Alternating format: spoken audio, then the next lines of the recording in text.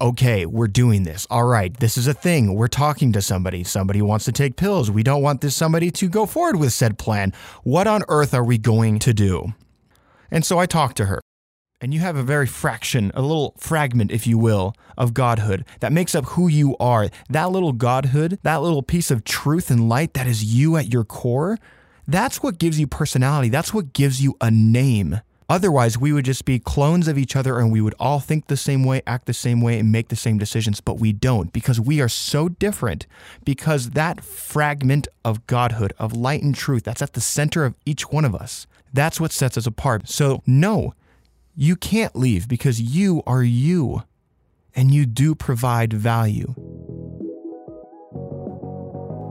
Hi, welcome back to Chats with Chaz. Thanks for tuning in. Come for the stories, stay for the puns.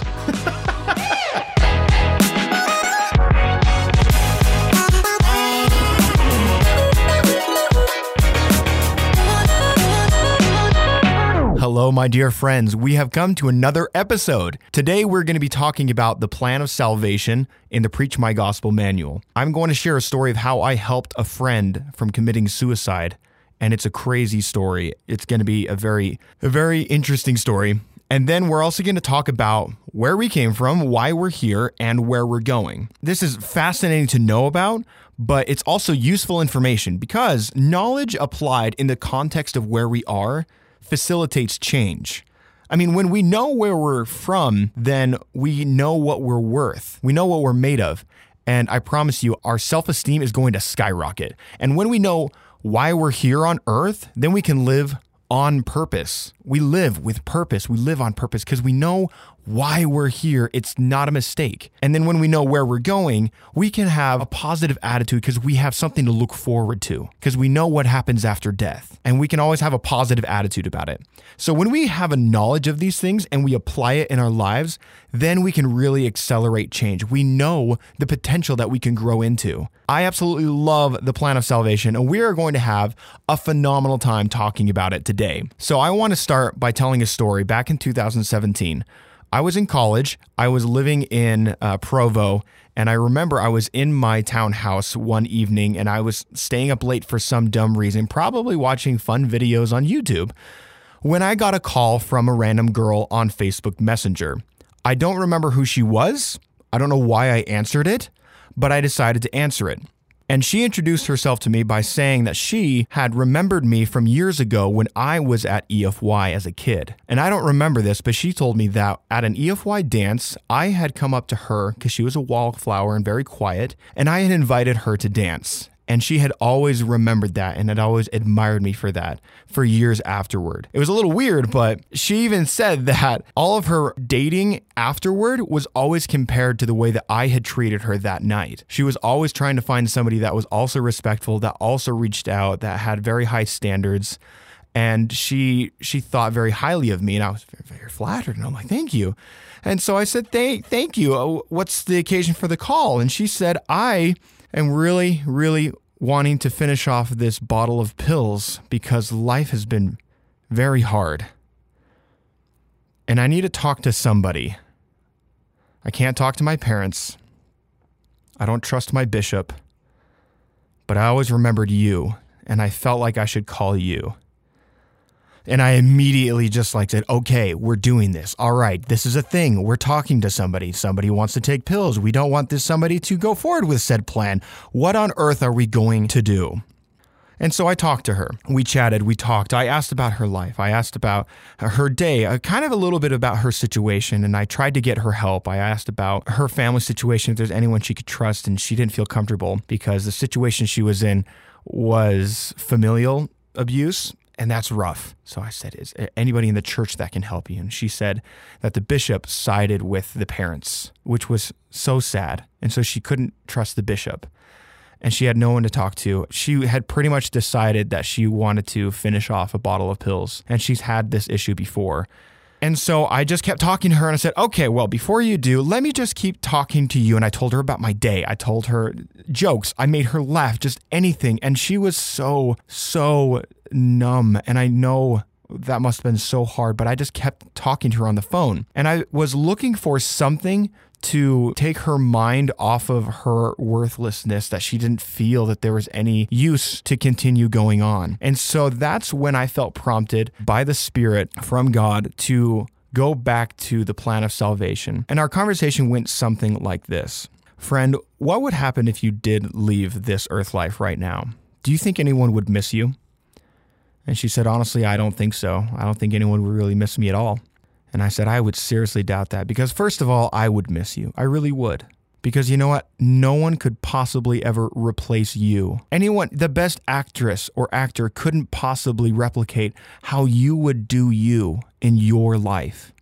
No one could. Because you know what? You were created from God. You are literally DNA taken off from God. And you have a very fraction, a little fragment, if you will, of godhood that makes up who you are. That little godhood, that little piece of truth and light that is you at your core, that's what gives you personality. That's what gives you a name. Otherwise, we would just be clones of each other, and we would all think the same way, act the same way, and make the same decisions. But we don't, because we are so different, because that fragment of godhood, of light and truth, that's at the center of each one of us. That's what sets us apart. So no, you can't leave, because you are you, and you do provide value. There is a piece of truth that's at the center of you that no one else has. You might have the gift of charity. You might love very easily. You might have the gift of knowledge. You might have the gift of faith that no one else has. And if you leave, no one will ever get to experience that part of light and truth, because you do. You radiate. You have light. That night, I talked to her about her divine worth, her divine soul, and her origin. We talked late into the night. In the end, I talked to her until I was almost falling asleep. And I learned a couple of things about, what city she was in, possibly what street she lived on. And I think I had a pretty good idea of where she was, but I was so tired, I wasn't going to be able to stay up. And I needed to go to school in the morning. I made her promise me that she was not going to finish off those bottle of pills, and that she was going to wait until how she felt tomorrow before making any more decisions. And she said, I don't know if I can, but I will try for you. And I said, thank you. That's all I needed. This is the first time I've ever done this, but in the first time in my life, I then picked up the phone and I called 911, and I told the emergency responders that I have a friend in this city, and I think on this street, who is seriously considering suicide, and I need you to send someone to help her. And they said, okay, they would take care of it. It wasn't until months later that this person reached back out to me and let me know that she finally made the connection that the cop car that showed up that night was directly related to me, and that I had saved her life. And she said, thank you for sending them to talk to me, because I was really, really considering making a big mistake. Since then, she has improved her family situation, her spiritual situation. She's gotten help, and she is living a wonderful, fantastic life. And I am so grateful I got to be a part of that, to help share the truth of who she is. And that's what I want to talk about right now. Where did we come from? What is this that I'm talking about with like fragments and light, and we are DNA of God? Well, I want to share some scriptures with you that kind of explain this. And I talked about this in a previous episode. We can talk about the sciences and things and what we are, and that's also truth, but I like going to why we exist and who created us, and we can only find that in religious text, in the scriptures. So I'm not going to be referencing any textbooks. I'm going to be referencing some scriptures. And I hope that you feel that these statements are true, because I really do believe they are true as well. Number one, God created intelligences. I'm going to read from a scripture in Abraham. Now the Lord showed unto me, Abraham, the intelligences that were organized before the world was. Now I want to focus on one particular word, and that is organized. God didn't actually create people. He organized us. In this scripture, he says, and among all these were many of the noble and great ones. And he said unto me, Abraham, thou art one of them. Thou wast chosen before thou wast born. So in this scripture, we identify that God, our Heavenly Father, organized his children into intelligences. And that's very interesting, because I'm going to jump to another scripture. God didn't actually create us. He organized us. God is made of truth. He knows everything, and he is perfect. That's a generally accepted statement in a lot of religious communities. And so if he knows everything, and if everything existed before the world was, then technically we also existed. And all God did was take truth or light and organized it into personalities or children, which is us. If you imagine God as a sphere of light, like a sphere of glass, imagine him shattering himself into millions and millions of tiny little fragments. And if the glass orb was truth, and we have bits and pieces of truth, then guess what? Each one of us is the very embodiment of truth. If God is love and is knowledge and patience, then maybe I am a very small portion of that truth. I may have the gift of faith, or I could have the gift of charity, but each of these are a small fraction of the greater truth, God. If you look within yourself, maybe you feel like at the core of who you are, you have the gift of virtue, or maybe the gift of charity. You love very easily. That's because at your very center, you are made up of God. You are a bit of light and truth. I'm going to jump over to this scripture here in D&C 93, and it says this: the glory of God is intelligence, or in other words, light and truth. From here on out, I want you to remember these four things are synonymous: glory, intelligence, light, and truth. Remember how I said that we were organized into intelligences? That means that we are light. We are truth. We are children of truth. That's why we can identify with truth, is because we are truth. Not 100%. We are very much a fraction of the whole truth. We're not our own sphere yet. Our objective in life is to grow into our own sphere, and I'm going to get into that in a minute. In D&C 93, it says this: man was also in the beginning with God. Intelligence, or the light of truth, was not created or made, neither indeed can be. All truth is independent in that sphere in which God has placed it. Now, are you understanding? We're talking about us. We are independent in that sphere in which God has placed us to act for ourselves, as all intelligence also. Otherwise, there is no existence. I hope you're starting to get the picture here that we have always existed. We were simply organized out of truth. Isn't this fun? I hope I'm not boring you or this is way too crazy, but this is so fun for me to understand that we have a bit of truth in each of us and that no one else could possibly replicate who we are. So when somebody's born into a baby body, their soul is made up of God, and they have natural tendencies in some part of godhood, in some part of truth they just resonate with. That's why when a baby grows up, they tend to be thoughtful, or they tend to be very loving, or they tend to be very smart. That's because at their very center, they have a bit of truth that just works for them, and that's who they are. If you imagine this little fragment of glass, we just start wrapping layers and layers on top of that fragment. When they are born into a body, they are born into genetics of their previous fathers or mothers, and they are born into a certain nation. They are taught a certain language, and that language builds a structure of thought for them, and all of these things start layering on top of that. And then they are introduced to culture, and then they are introduced to different religions. And so all of these things start influencing the child, start influencing the soul. And that's why we start exploring different careers, different interests, different hobbies. But at our very center, we have a bit of truth that just resonates with us, that comes very naturally. And that's what we call spiritual strengths. We naturally are strong in certain areas because we are that fragment of light that makes up our very soul. And I'm going to go into this in a little bit, but our purpose in life is to grow that fragment of light, that tiny little sliver of glass, until it grows into its own sphere. Our spiritual weaknesses then become strengths, and this is going to take so long to do. I don't think we can possibly become perfect within a mortal lifetime. But our objective is to take that small fragment of God and grow into our own God and goddess. And that sounds really weird, but believe me, I'm going to explain it a little bit more. And it really opens up the mind when you understand our purpose is to become like our Heavenly Father. Just like any old father who raises a child, he really hopes that that child will grow up to become a successful, self-reliant adult. That is no different for our Heavenly Father.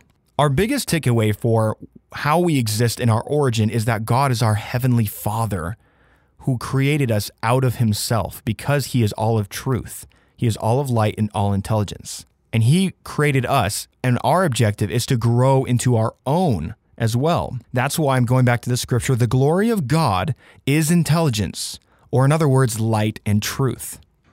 And in this same section in D&C 93, a little earlier it says, "He that keepeth commandments receiveth truth and light until he is glorified in truth and knoweth all things."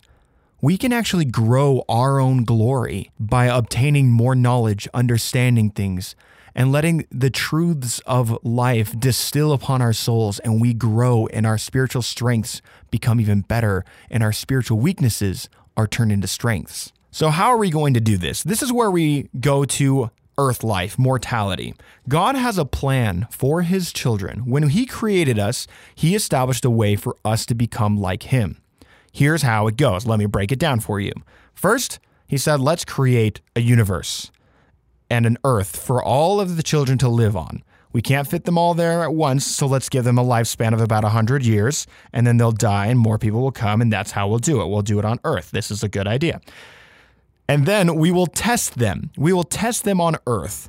We're going to take away their knowledge that they are spiritual children of God, and we're just going to let them think that they are mortal.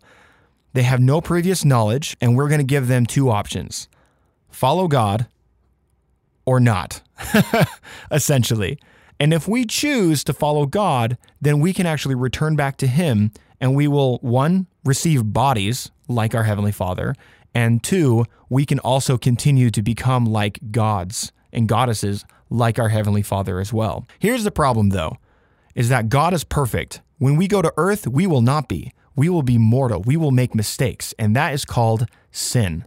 When we do something evil or bad or anything that is against truth or God, then we leave God, we ostracize, we distance ourselves from him, and that is called the fall, where we become mortal. Immediately, we will not be able to return to God's presence because we are dirty and he is clean. And so we're really stuck. I mean, we've got bodies and we're totally blind. We don't remember anything. It sounds like a really bad plan. However, there is a saving grace. In fact, it's a savior. God, in the beginning, had the plan to send his only begotten Son, Jesus Christ, to be the solution to that problem. Jesus said, listen, I will take upon everybody's mistakes. I will wash everybody clean if you obey my gospel. If you repent and if you are my disciple, I will advocate for all of you for the Father, and I will let all of you return back to his presence, even though you've made mistakes. If you promise to follow me, you can return to him. And that was the great solution to the big problem that we would become sinners. So, what do we get out of this plan? We get bodies. We have the opportunity to continue to grow our little fragment of light, and we can one day become like gods. We get to choose him in an earth life, and we are also saved from our own mistakes as we go throughout this test of life. How amazing is that? So when we die, we are going to be separated from our bodies and we go to a waiting room. It's called spirit world. And then when the time is right, God is going to reunite all of our bodies to all of our spirits, and then we can become perfected like God. And then we can continue to grow and learn until our sliver of truth grows into its own sphere of light, and we can also become like gods and goddesses. I know that sounds crazy, but there's lots of scriptures that we can't get into right now that breaks down the plan of salvation according to what I just said. And if you would like to study this on your own, guess what I'm going to refer to? Yes, you're right. The Preach My Gospel manual has amazing references that explain the plan of salvation in detail, and it's all surrounding the solution, our Savior Jesus Christ. Now, logically, this sounds like a really good plan. I just wish it was real because, Chaz, you've been talking a lot about abstract things, like light and truth and intelligences, and you're saying that my grandma who passed away, that is no longer moving, you're saying that somehow her body is going to then become better and then her spirit is going to come back? Yes, I am saying that. I don't know how. I've never been to the other side. This is the part where you have to pray and ask God himself if these things are true. And you will know for yourself that these things really are true. And I have to believe these things because can you imagine that when you die, you will be reunited with your family. You will have perfect bodies again. You will have an opportunity to continue to learn and become perfect and to make your weaknesses into strengths. How exciting is that? Is that not the most hopeful thing ever? Now, that's the last thing that I want to bring up is in the final part of God's plan of salvation, he has heaven. Now, you've probably heard of heaven. A lot of your religious friends have talked about heaven. And in fact, a lot of religions have different aspects and different views of what heaven is going to be like. And in the Church of Jesus Christ of Latter-day Saints, we got revelation through Joseph Smith on what heaven is going to be like based on our doctrine. And in Doctrine and Covenants, it talks about heaven being separated into different degrees of glory. Now, I won't get too much into detail about it, but there's 3 different degrees of righteousness. Some people are super righteous, some people are not as righteous, and some people just don't care and they never wanted to be a part of any religion. So they're just going to not follow normal rules. They're not going to follow any sort of social contracts. So they murder and they steal and they take what they want. But Heavenly Father loves all of his children. So you know what? He provided a place where everyone can be comfortable with their own squad of peeps. Let me break it down for you. We hang out where we are most comfortable and where we are happy. If you imagine heaven as a street, you're going to see Moses and Noah and Peter, James, John. They've all got these nice condos kind of like lined up, and they have barbecues. And you know what? End of the cul-de-sac, right in the middle. You know who's there? Jesus. That's right. They all party it up. They are super righteous. They love God. They put them first. They developed their truth and their spiritual strength so that they can be as close to God as possible. And they love hanging out there. But what if I'm like kind of uncomfortable, all they do is just laugh and talk and, no one ever like plays video games or maybe smokes cigarettes, or I don't know. I don't want to be judgy, but what if you feel uncomfortable for any reason at all with that particular group of people? Are you going to stay there and stick it out? That doesn't sound very fun. I mean, it sounds kind of uncomfortable. Would you rather go and hang out with people that you're more comfortable with? Maybe you like to go see different kind of movies. Maybe you like to go listen to different kind of music. Maybe you like to do other kind of pastimes that maybe Jesus or the apostles, they probably wouldn't do. You're going to go down the street and be with your homies. You're going to be doing what you love to do. It might not necessarily be in the same sphere or the circle of apostles or prophets or, super religious people, but you're going to be happy. That's what God's talking about. You have degrees of the sun, the moon, and the stars. Some people are going to want to be close to God. They're going to make promises with him or covenants. They're going to do their very best to keep his commandments, say no to certain things, say yes to other things, and they're going to feel comfortable there. Other people are going to want to identify truth, be the best they can, but they don't want to really have the commitment to make promises with God. Or they don't want to say no to certain things, so they won't. They're going to say yes to what they want, and they'll feel more comfortable there. And for those that don't want to follow any social contracts, they are selfish, they want what they want, they're going to kill whoever they want, they let hatred drive them. Guess what? They're not actually going to hell. They're not. God loves them too. He loves the sinner. He loves the worst people in the world. And so he has prepared a place for them as well where they can feel comfortable with each other. And that's what's taught in the Doctrine and Covenants in our church. And that's what we believe heaven is going to be like. If we choose to follow the commandments, and if we choose to make promises with God, we have the hope to look forward to living together as families forever with perfect bodies. And we can rub shoulders with Jesus himself, with our dear Heavenly Father, and we get to be with them all the time. In order to do that, all we have to do is keep his commandments and be a disciple of Jesus Christ. Now you have to understand, the scriptures say that we are all saved. That means that none of us are going to hell. We are all going to heaven. But what part of the neighborhood do you feel comfortable in? And that is what is determined during this life. So the big takeaways for the plan of salvation, and that's basically it, ladies and gentlemen, that is the plan of salvation. We were organized. We came to this earth to be tried, to choose God. And if we do, then we get to be with families forever in the afterlife with perfect bodies.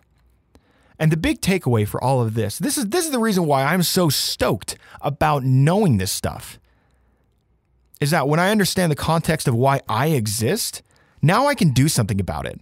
Now I can choose to live a life that can have the end result of me being the best person I can be with the most amount of truth. I can be a greater intelligence, or I can obtain more truth. More truth can be distilled upon my soul by the end of this life.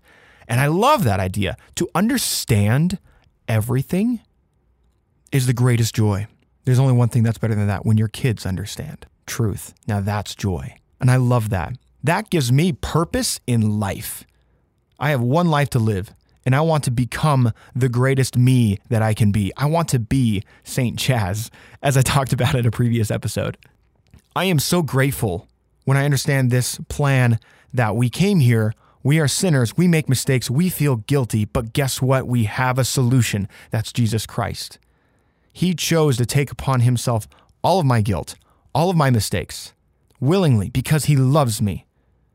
And all I have to do in order to feel forgiven is to say I'm sorry, and to try to be like Jesus in all I do and say, to keep his commandments, to listen to his Spirit. And I will feel forgiven, and I will be saved. I will be able to be in the presence of the perfect, all-knowing God. Because I have an advocate, because I have a Savior who washed me clean. I am so grateful. And I love that we are made of God. We are made of truth. We're not just an accident. We are not just a coincidence that, oh, boom, suddenly there are humans that were made out of primates. Maybe that's how we were created, but it's more than that. I love why we are created and of what substance. Our soul is created out of truth, intelligence, or light. My friends, we are made of light. We are children of light. And our Heavenly Father wants us to grow that light, to develop our glory so that we can also one day know all things and become that orb of glass like I talked about, where all of our strengths are perfect. We've developed all of the Christ-like attributes, which I'll talk about in later chapters in the Preach My Gospel manual, where we are perfect in love, perfect in patience, perfect in knowledge. It might not be able to be accomplished in this lifetime, but we will accomplish it eventually, and we will become gods and goddesses. We will organize our own children, and we will continue this cycle forever and ever.